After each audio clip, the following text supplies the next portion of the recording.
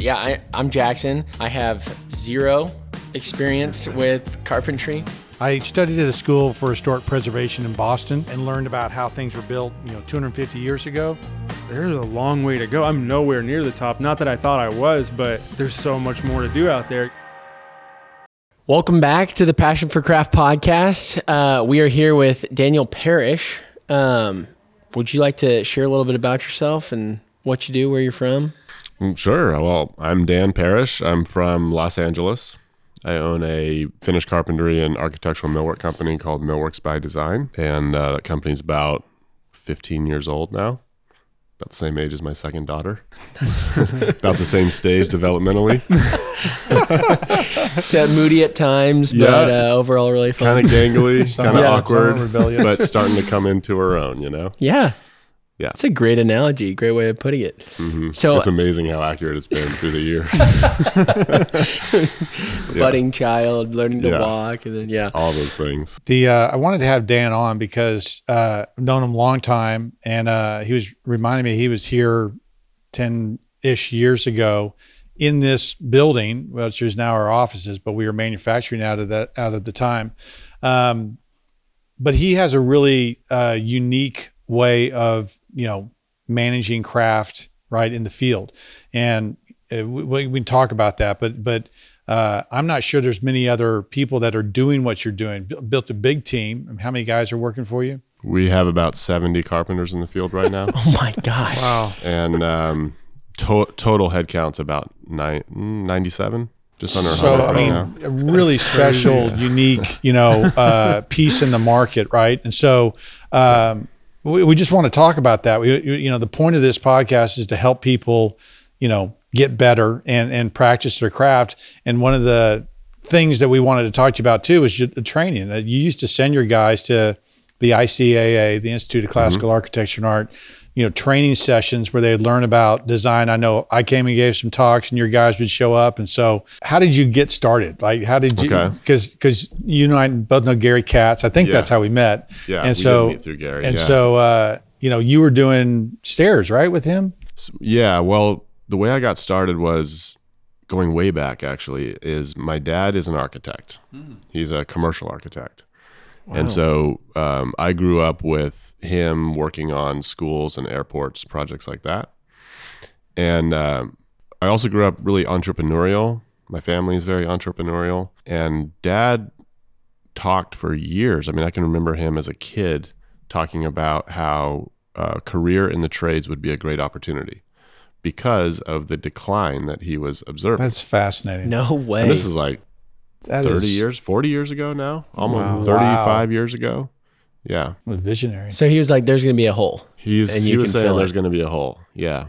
And that's also, cool. I was a little bit lucky also that my parents were not pushing college. So I never had the familial pressure to get a degree or to go to college. Mm-hmm. It wasn't ever like preventing us from going to college. One of my brothers has a doctorate in philosophy. That's a lot of college. It was much more like, hey, there's this opportunity. If it feels right for you, then don't waste your time going to college. Like, go apprentice as early as possible. Wow. Start working right away. So that's kind of that's the flavor that I grew up with, which I didn't realize until later that a lot of people have experienced a whole other thing, pressures, right? Sometimes feeling like a failure for going into the trades, right? So when I moved to LA right out of high school, and I had my heart set on being a framer. I wanted to stack roofs. Why? What was the? I had a little bit of exposure to it. Yeah. And I wanted the challenge of cutting roofs. It was a romantic notion for me as well. I wanted to be a framer for a while. And, and maybe post and beam, like I was kind of into that. Yeah. And so I got hired by this company that I thought was a framing company. Like they actually presented themselves as a framer to me. But I didn't find out till later that they were actually a temp labor company. And the first job they sent me to was with this guy to hang an entry door. And that guy happened to be Gary Katz. Oh, no way. That's crazy. Because I showed up with my skill saw, and my framing hammer. Oh my gosh. And I'm hanging a front door. Like, this is stupid. And, but I did my job, and Gary called me back the next day, called the company back, because he was like, rent a laborer, basically. And the next day, it was the first day of a massive Victorian exterior trim job. Cool. You probably have seen pictures of that house. I have. And within a month or two, I was hooked. Yeah. On the finished carpentry trade. Yeah. I just lucked out so much because that house had so many different kinds of trim and details and things that within the first year, I kind of had a taste of almost everything. Yeah. Crown, casing, balustrades, columns, paneling. What an education. Wow. You had a whole Huge bouquet crown. of. It was amazing. And so I kind of haven't looked back in terms of the trade that I'm in from that point. And so How long were you on that job? At least a year. Oh, okay. Long time. At least a year, because we did the whole exterior and then we moved to the interior. And then from there, we did several other custom houses together when I was on Gary's crew. Was that as a 2-man team, or did you have more guys with No, there? we had more than. I was like, it was holy probably 4 or 5, maybe 6 guys. Still a on the small crew. exterior. Was his Yeah, brother that's with cool. him at the time? It was actually his brother's company, Okay. and Gary was working there. It was Katz Interiors. I still remember hearing that it was a $200,000 job, and I thought, oh my God, these guys must be rich. The bosses must be rich. So that's where I started, and so Gary and I clicked right away. Mm-hmm. I had a work ethic, and I wanted to learn, and I was learning quickly. I had a mind for geometry. And so Gary saw a guy that, wanted to learn, and that was right when I think he had just published his first book when I met him. And he was just getting into doing live shows for JLC at the time. I think that's when he was just starting. You're 22 at the time? I was 17 or 18, Whoa. 17. Yeah. Dude. So you were fresh out of high school. Yeah. And went right in. Yeah. That's right. awesome. That is awesome. It wasn't my first job when I got to LA. It was like my second, because I actually got fired from my first one. You skipped over that story. There's that hard work ethic, right? Which was testing software for Kinko's. Oh my gosh. And I got fired because I fell asleep at my desk. Now I'm using a computer all the time. That's hilarious. Yeah. So anyways, long story short, I worked with Gary in the field side by side for maybe about 2 or 3 years, something like that. And then he started to get busier and busier with his writing and with his educational stuff. And I think it was my 4th year with Gary that he ended up leaving the company, and I went with him, and we started traveling around and doing both road shows and clinics, JLC live clinics together. And I helped him shoot some videos and do photography for some of his articles. And there was a good year and a half where that's pretty much all we were doing. Mm-hmm. And that was a whole new experience too, like doing carpentry live in front of a whole bunch of people watching. And I always appreciated how well Gary could recover from, pulling some boneheaded mistake. Yeah, bad cut. But you're in front of 100 people with a chop saw, But he was able to do that and recover from it and do it in a way that just made people relate to him even more. Yeah. That's cool. He's a great teacher. So you're with him for a while, then he starts doing that. So you go out on your own? Well, I wanted to learn how to build stairs. And he was I think he was getting tired of me too, because I was young and cocky and kind of arrogant, always arguing with him about stuff. So it was kind of time to part ways. And he introduced me to a guy named Jed Dixon in Rhode Island. Oh, Jed. And I spent, I think it was about 6 months at Jed's house, working for free, room and board. Nice. I stayed at his farm have you been to his farm in Rhode Island? No, I haven't. So he has this, he lives in a house that's like 300 years old. Yeah, I knew that. He's got a stone shop outside that's heated by wood, and it's just him and one other guy, and they're doing, the reason I wanted to work with him is because he knows how to do tangent hand railing, which is an old stock method of doing railing, laying out and making wreathed railing parts. What does that mean, wreathed railing parts? Sorry, apprentice. Well, here. that means if you can you think of so he was working in Boston, Mm-hmm. and there's a lot of brownstone homes in Boston that are 4 or 5 stories, and a lot of them have these elliptical staircases, Continuous railings that go up 4 or 5 stories. Yeah. So when you have an elliptical stair and you have this continuous railing going up, when it gets to that narrow part of the ellipse, Right. that you have to hand make the parts. Oh, wow. That go around that turn. Yeah. Because it's not only a turn, but it's also rising. Mm-hmm. And so it's kind of a complex geometric shape that there is a method for laying it out in a solid block of wood and carving it out. No way. So those are carved out, like hand carved out. Well, roughed out with a bandsaw, Mm-hmm. but then carved by hand. Yeah.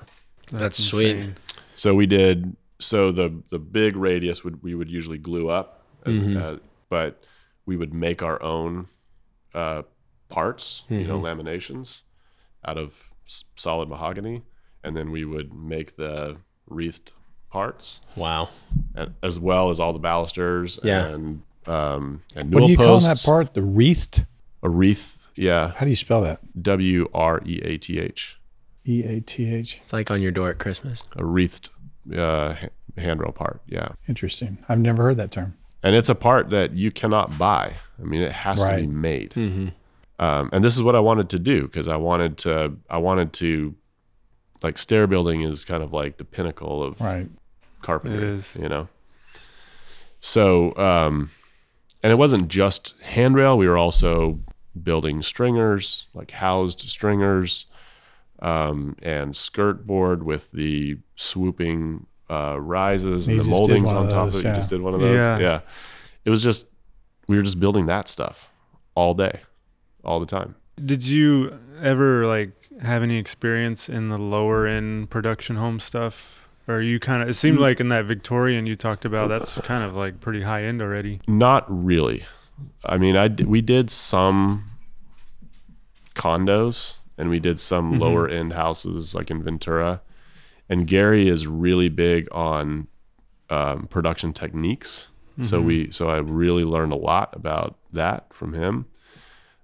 He learned how to hang doors, like sight hang doors from a pair of brothers, Al and Royal Schaefer. Yeah, he told us about them. And I met both of those guys, and I learned how to hang doors from Gary. And so I always learned, that's how I hung doors, is that production style. And it wasn't until way later that we started doing shop fit doors. So and shop fit is a custom made door, right? Yeah. That you made specifically for a. I don't like to call them pre-hung because that sort of brings something else to mind. Right. But it's pre-hung. Yeah. Okay, great. Hung in a shop. Yeah. Fit in a shop, mortised in a shop, Awesome. We never used to do that in Southern California. It was it was considered high end actually to sight hang doors. Scribe hang doors like Royal. Like It's considered Royal high Schaefer end did. to do that. It was, yeah. How interesting. It's starting to change now, but I remember Gary going out to his place and seeing him hang doors. I was like, why are you doing this? Like the door bench and everything. Yeah. It was, he said it's kind of that market kind of calls for that. So yeah, interesting. Oh, that's that bench with like the carpet wrapped around it? Okay. It was kind of a weird hybrid between production style carpentry and high end carpentry. And basically what they do is they would buy book doors. The builder would usually buy book doors, and the finished carpenter would go through and set the jambs. And a lot of times they'd use lower end guys to set the jambs, so the jambs are not perfect. Right. And then we would scribe hang all the doors. And scribe hanging is what? Meaning, however the jam was sitting, it could be plumb, it could not be plumb, it could be bowed, whatever. You're just putting We're it in. scribe hanging that door leaf to exactly the shape of that jam. That's crazy. so that it's exactly a perfect 330 seconds reveal, no matter what's going on with that jam. No matter if they jacked it up or not. And using that method, like we could do 1 3/4 8-foot doors. We could do like 25 a day. Wow. Oh my gosh. That's crazy. Yeah. You using round edge hinges or square? Either. If it's a square edge, we had a corner chisel You did. that would knock out the corner. Yeah. That's wild. That is crazy. That's really fun. So after the stairs, what did you do? So after the stairs, so while I was in Rhode Island, prior to that, I'd kind of been a little bit of a knucklehead and was sowing some wild oats. And while I was there, I did a lot of thinking about my life and decided that I wanted to propose to the girl I was seeing back in LA. And so when I came home, that's what I did. And she said yes. And we got married. We're still married. Mazel. 5 kids. Nice. And I can relate to that one. yeah, I got house 5 full. well. Yeah. Nice. And so that's what brought me back to LA. Nice. And that's why I'm still in LA. Although now, like, we could move if we wanted to, but we love it. We like it. The weather, it's nice. So when I went back to LA, I looked for a company that was doing stairs because I wanted to continue to build stairs. And so I went to work for a group out there who was building stairs. And I worked for them for about 3 years or 2 years before I started Millworks by Design. And what was the, desire or impetus? You wanted to own your own business, or you saw a hole in the market, or From day one, I wanted to own my own business. Yeah. Okay. That was always what I was working for. And actually, when I went back to work for that LA company, that stair company, I actually didn't end up building that many stairs. I did do some, but I ended up starting a finished carpentry division within that company. Right. And so really quickly, I started managing people, bidding jobs, like getting into that management side. Yeah. And they wanted me to stay and continue to work for them, but it wasn't going to work out long term. Right. And I had an opportunity. I had a partner that I started Millworks by Design with, and are you guys still partners? Yes, we are, but I'm in the process of buying them out. Well, speak to that really quick, because it sounds like you went into the game because you just had a love of like craft and working with your hands and everything. And then it seems like when you joined in LA, I don't remember the name of that company, but when you joined in with them, you kind of quickly got put into a managerial role. So that transition, was that a hard transition for you to make, or were you kind of ready? Not really for me. Yeah.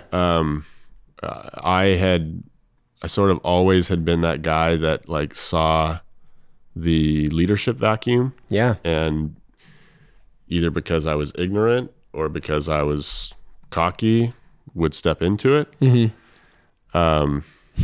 And a lot of that cockiness has been slapped out of me over the years. Amen. Been eating some humble But there pie. was definitely some of that at the beginning. So I've always been pretty comfortable in that role. And so it came pretty naturally.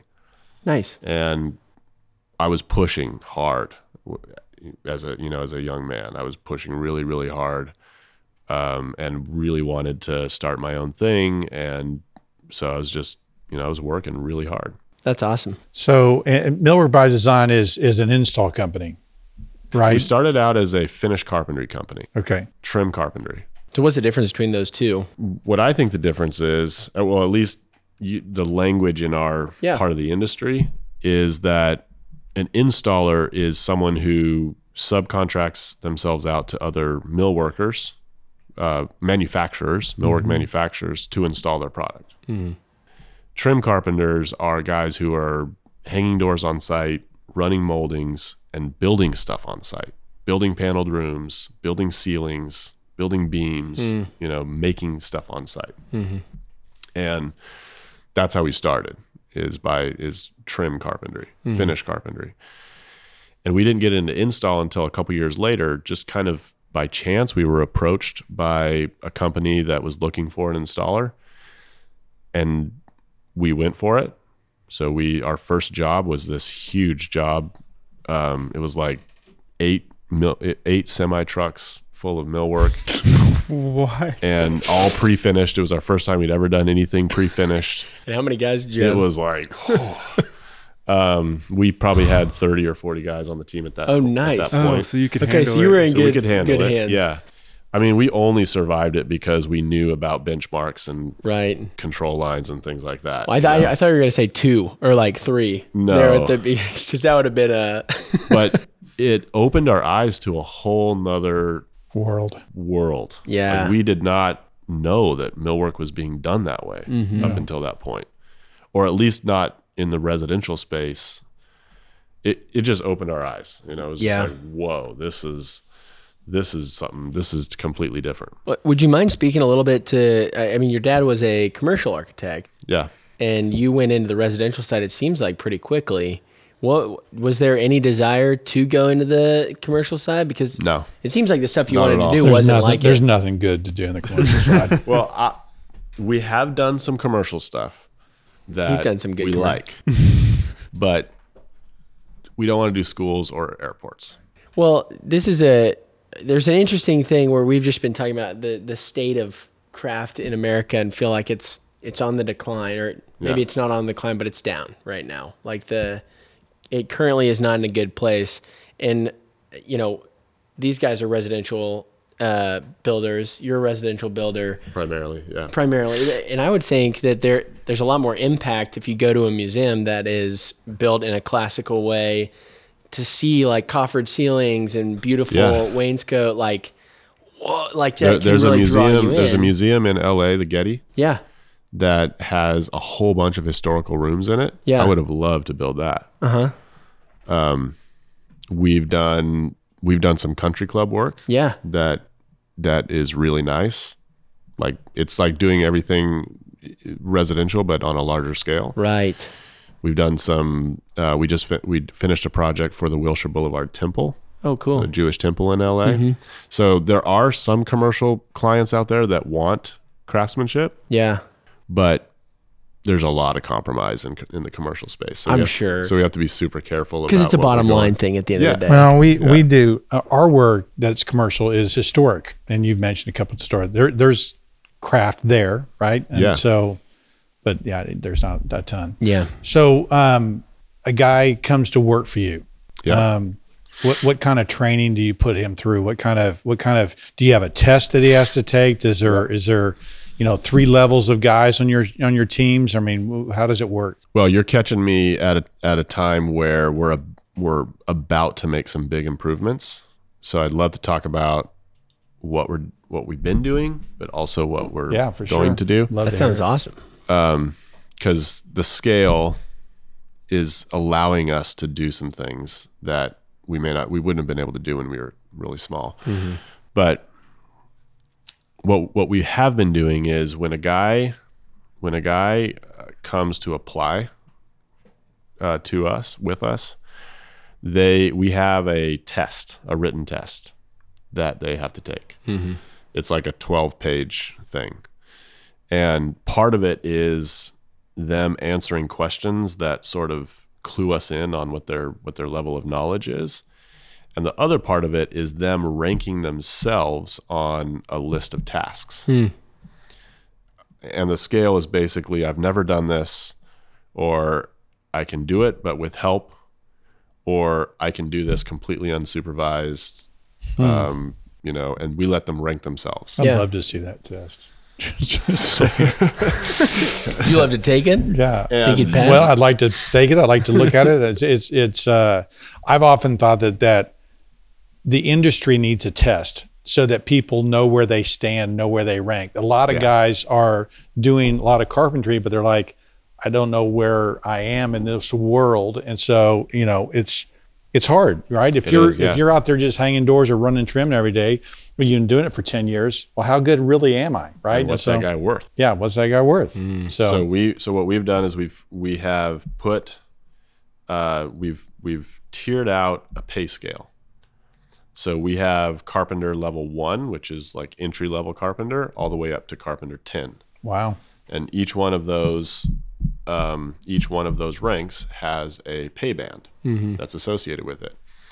And this is a project that's being done over time. It's not perfect yet, right? But we have skills that are associated with each one of those ranks, and also tools that are associated with those skills. So you got to be able to demonstrate that you know how to use this tool, be able to do this skill, and be verified by our management team that you can do it.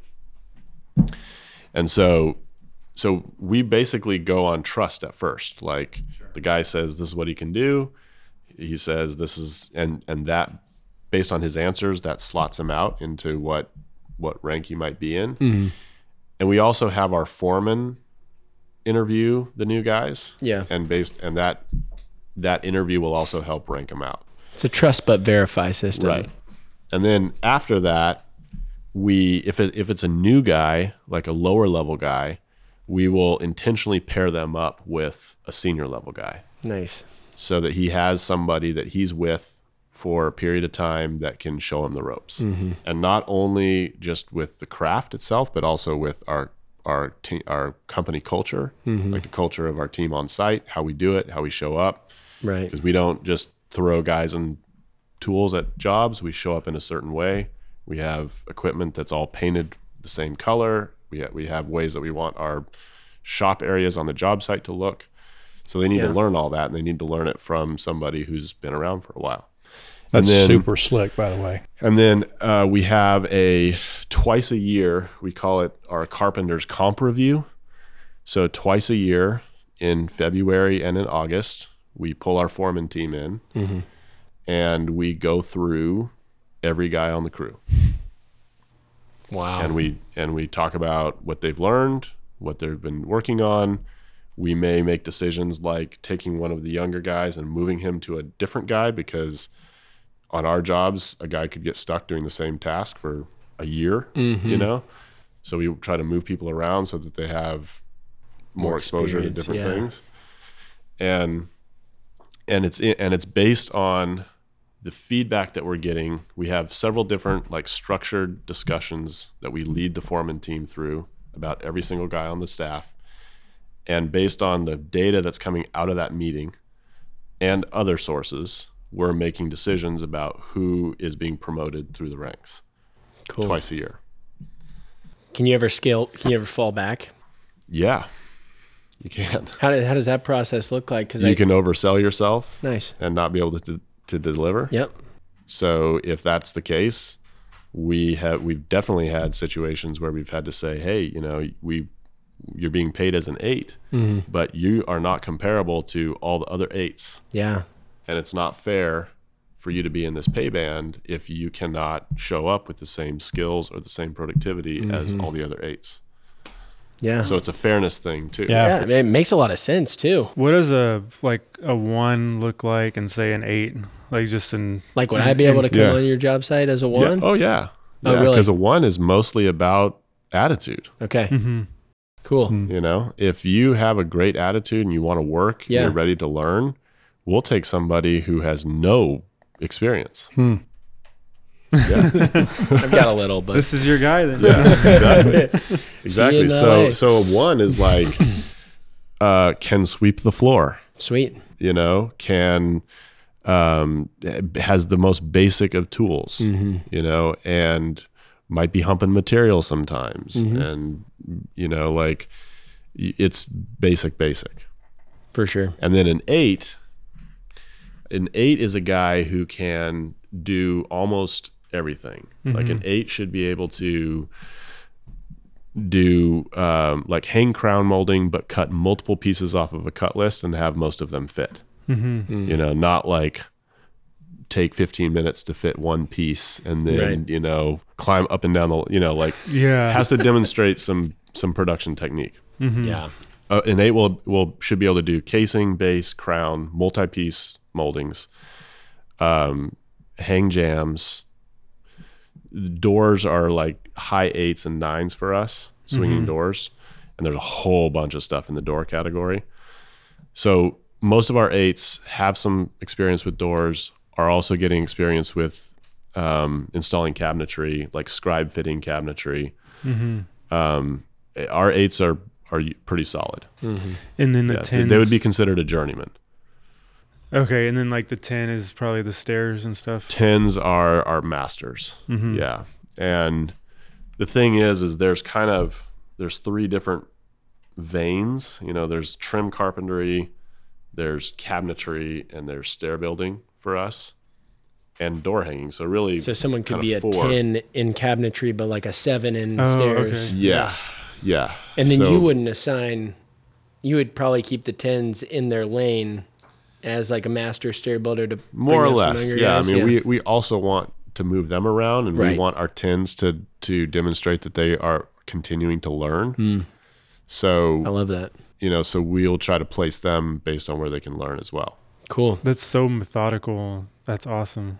So are you an apprentice 1 through 3 and then a journeyman, It's 4 probably through more 7? like, 1 through 5. I would say, apprentice is more like 1 through 5. Okay. And a journeyman would be like 6 through 9. And then our 10s, we even call them sometimes master carpenters. Yeah.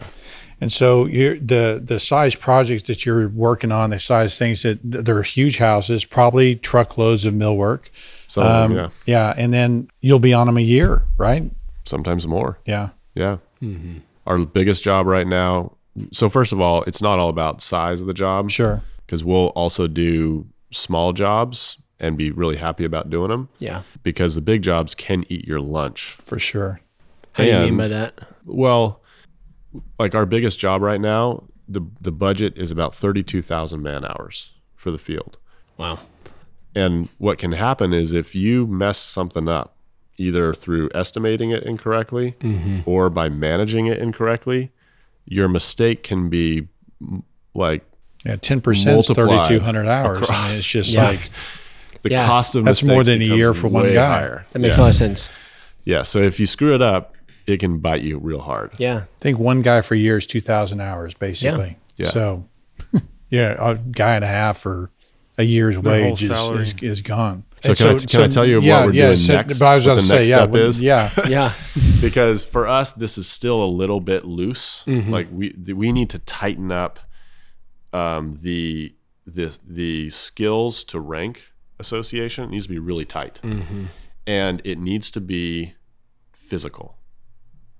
Like, What do you mean by that? Oh, yeah. in order to prove that you are an 8 carpenter, you need to be able to pass a skills test. Oh, yeah. Like Okay. you need to actually cut the crown, demonstrate that you've achieved that. Yeah.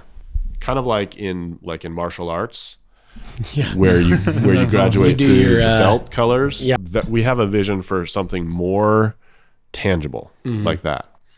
And so actually this year we're planning on starting what we're calling MBD University. Cool.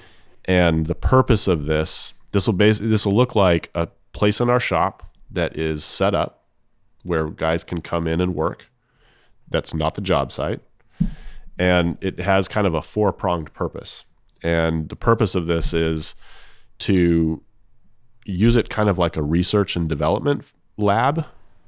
So when we have something that we want to try out, or we have a job coming up that has a certain task that we're not really that familiar with, Yeah.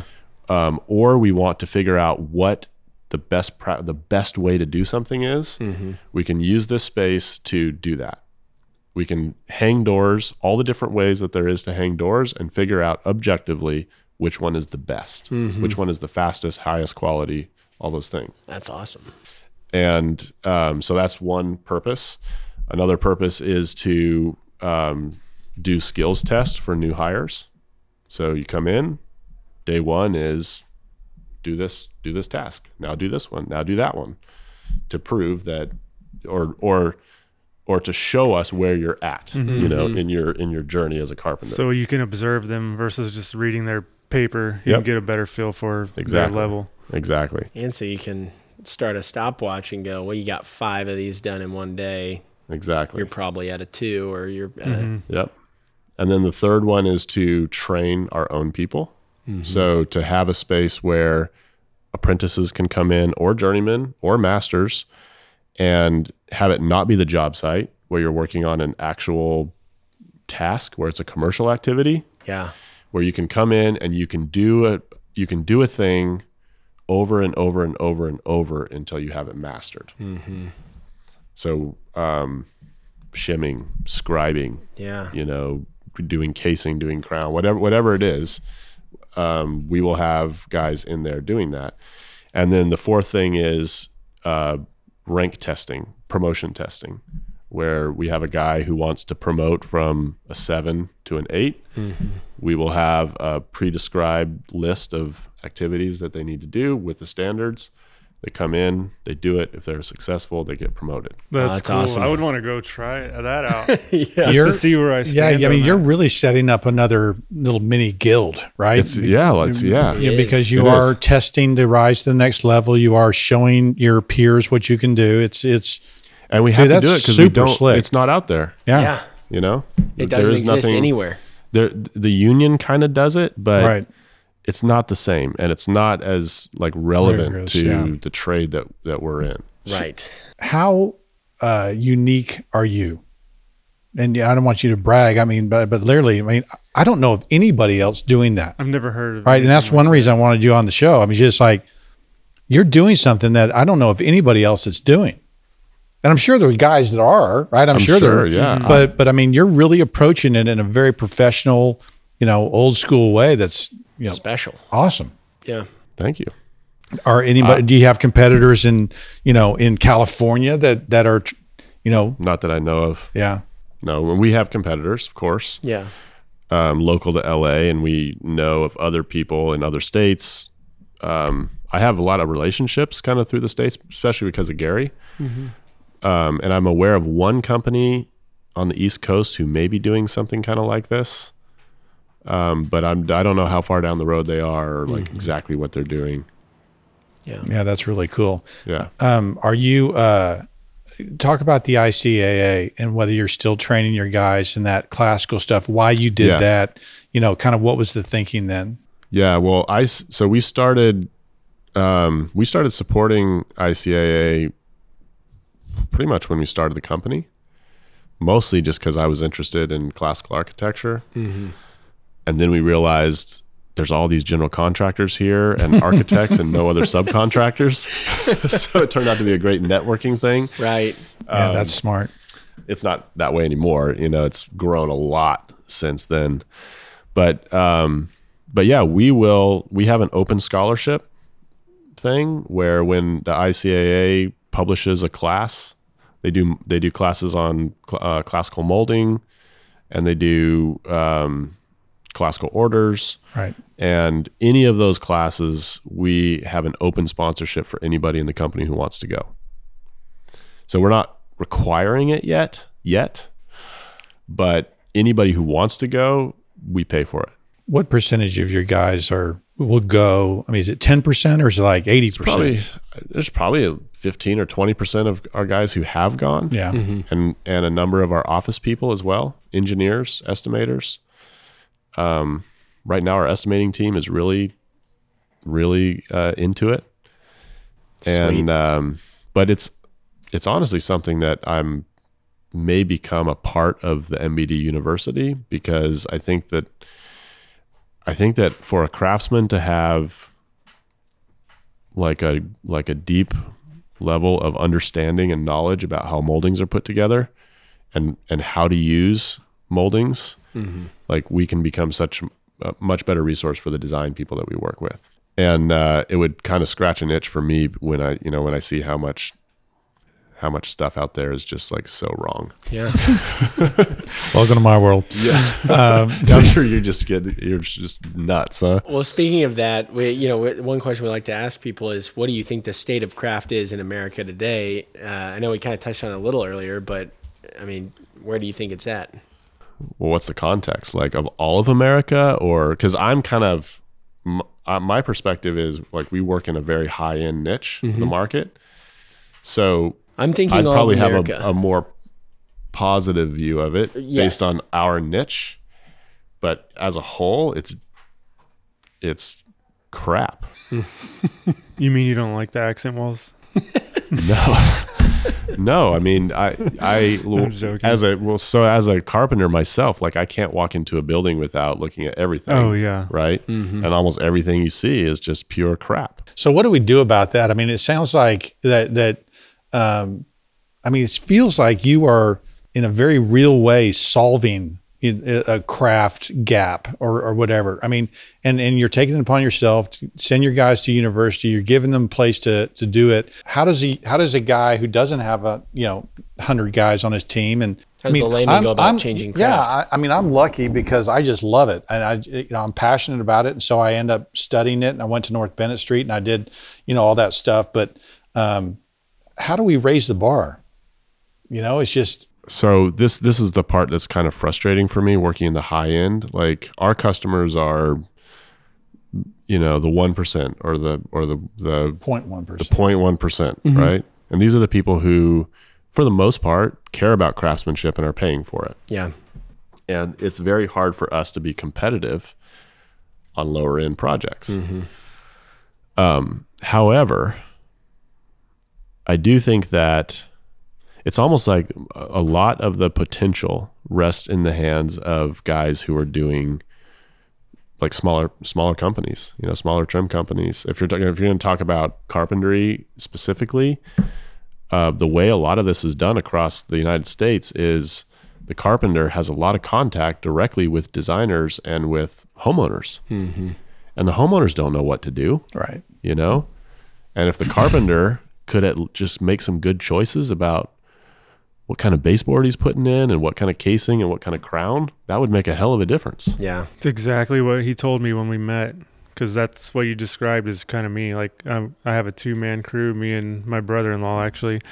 And he's like, what's going on your jobs? Like, I'm like, well, they usually just show me a picture and I try to make it happen, But they show you a picture and you have opportunity there to inject knowledge. That was a game changer right? for me, to kind of take the lead on it and be like, I'm the authority in this, not to be cocky or anything, but to use the knowledge that I have to suggest opportunities that are out there. Yeah. And they'll listen to you because you're the expert. Yeah. Especially if you start talking about this is why I would choose this crown. Yeah. This is why I would choose this casing. But I don't think Craftsmen are ready to. I encouraged him to say, you are the leader on this job. And I don't think Craftsmen are ready to, or think that they can carry that mantle yet. And, they need encouragement. They need, someone to tell them, no. No one else knows. You need to be the one that says, hey, I want to do this because. Yeah. And so. Well, that's why I'm just giddy about what you're doing with the standardization, because even just being able to say, I'm a level 7 carpenter and I can tell you that this is right and this is wrong. Because you're almost providing like a trust fault, like the hands to catch them to say like, what you know, go do it, go perform. Well, another angle on this is I'm convinced, this is one of the reasons why I'm so excited about the whole training thing. Mm-hmm. I'm convinced that we can do our work a lot more productively. Mm-hmm. Fewer man hours per unit. Yeah. If we really got organized and figured out the best way to do it and like objectively tested it. Absolutely. And then got our entire team doing it consistently. So if you can lower the cost of it, then maybe more people can afford it.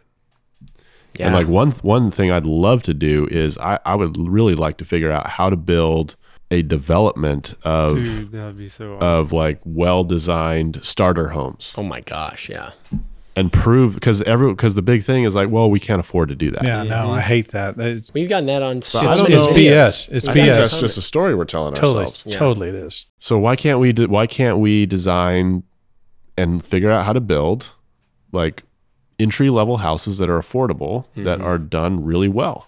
Yeah. And I have a feeling that the new generation of home buyers, like we will appreciate that. Yeah. Because I think there is a desire for quality. And there is a desire for craft, and there is a desire for things that are made by hand or made carefully, made with intention. Well, I think if your test and the testing that's going on, and if because I agree the union's the only one that's really training these days, and unless you go to a school like I did, what if there was a certification that happened that you could anywhere in the country know whether you're a 1, 2, 3, 4, 8, 7, whatever. Europe has it. Yeah, totally. They do. I was just in Germany, and they cannot believe the stuff that, like, what Americans are pulling off without it. Yeah. They have a countrywide system for training craftsmen, and their country shows that it's beautiful. Yeah. The other thing that there's still some nasty houses Oh, there really? too. I guess just what I see on Google. the idealized version, yeah. Well, the other fun thing about you doing this standardization process is, it sounds like what the union's got is passable right now, but it seems like we have a real opportunity, or you have a real opportunity to set a new standard, and to objectively set a new standard, not just, we think this is the right way to do it, but no, look at this. When guys install it this way 5 times in a row versus when guys install it this way 5 times in a row, these guys are done faster, done better, and more accurately across the board.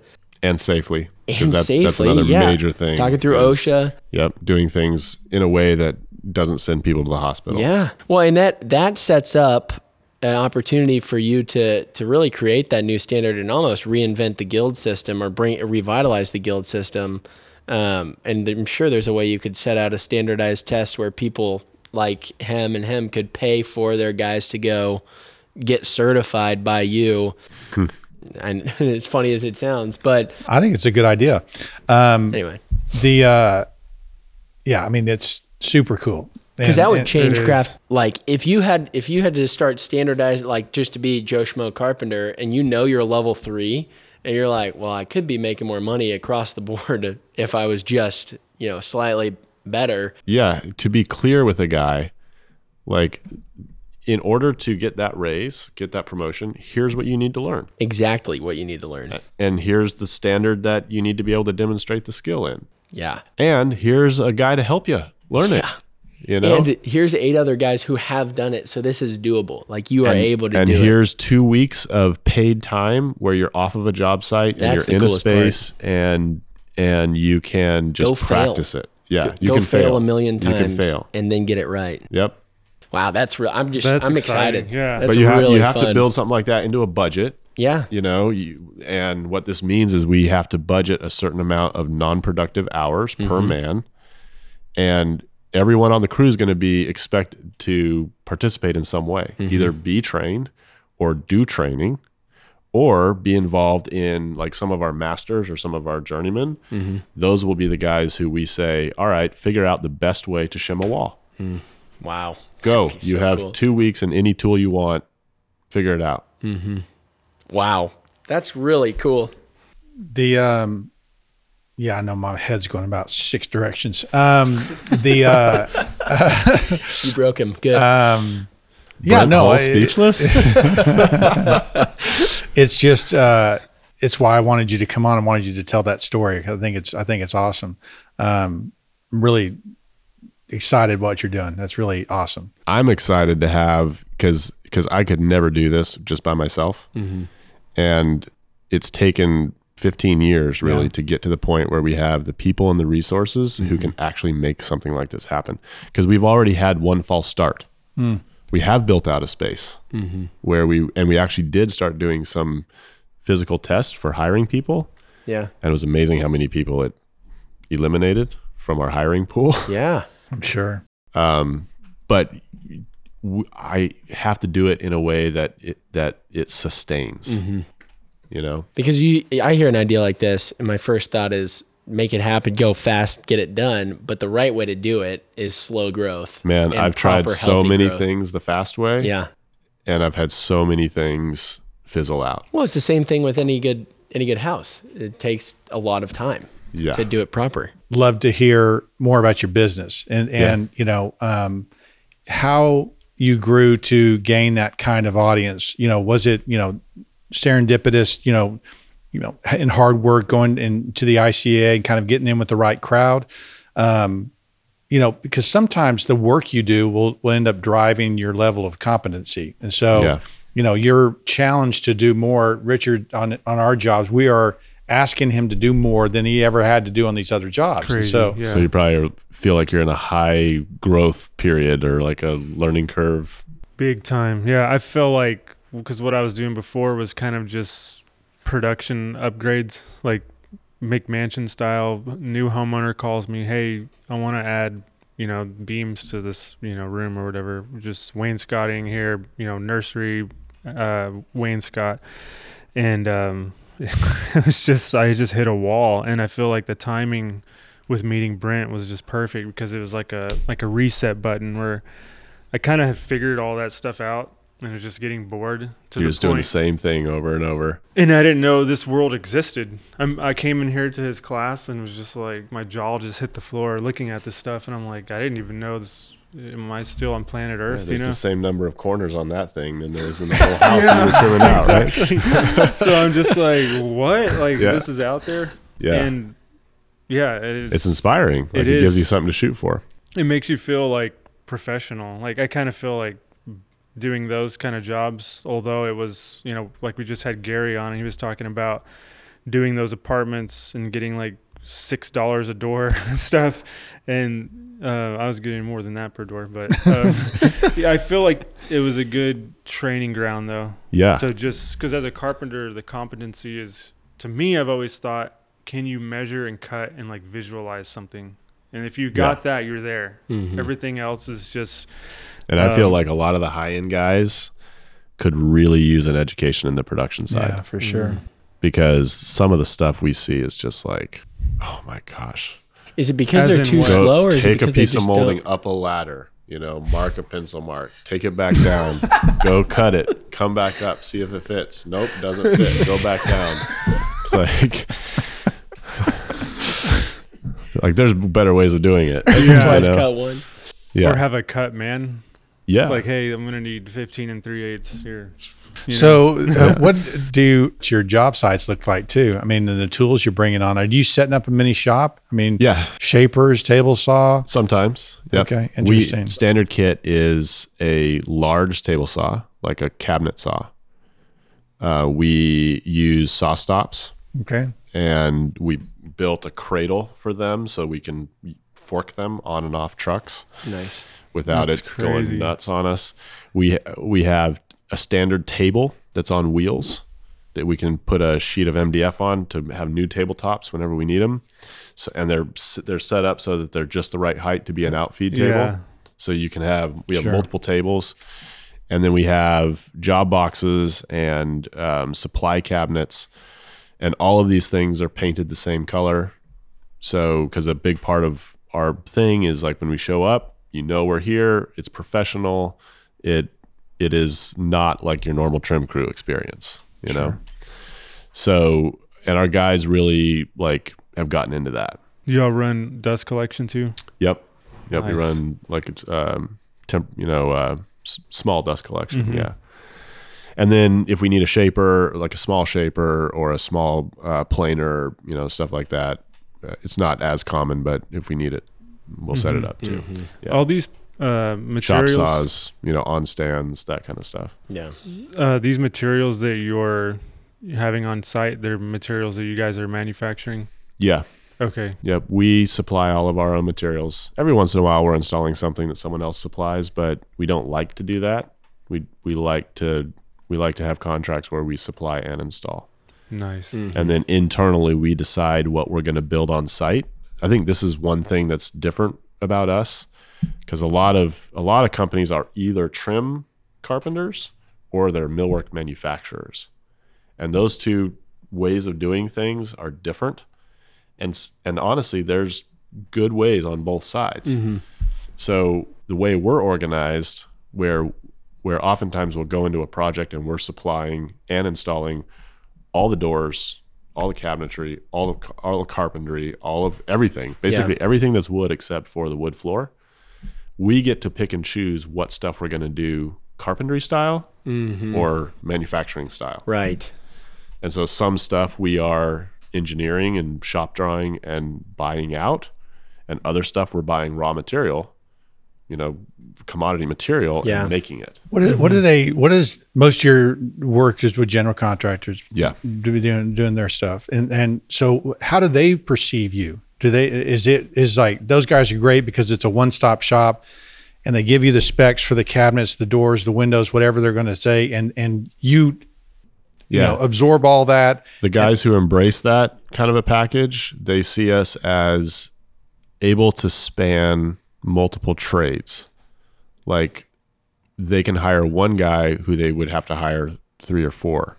Well, we see on the commercial side of restoration work, that's what they love about us. They love that we can restore windows and build new windows, right? They like that they can, turn it all over to one person. And so now it's taken, a long time to build that trust, but because it's not normal. Right. But, right. So we have a couple of relationships where if they can, they have us provide and install all the exterior doors and windows, all the exterior trim, all the interior trim, all the cabinetry, all the doors, all the door hardware, where we are both buying it out and installing it. So are you warranting a door if it warps?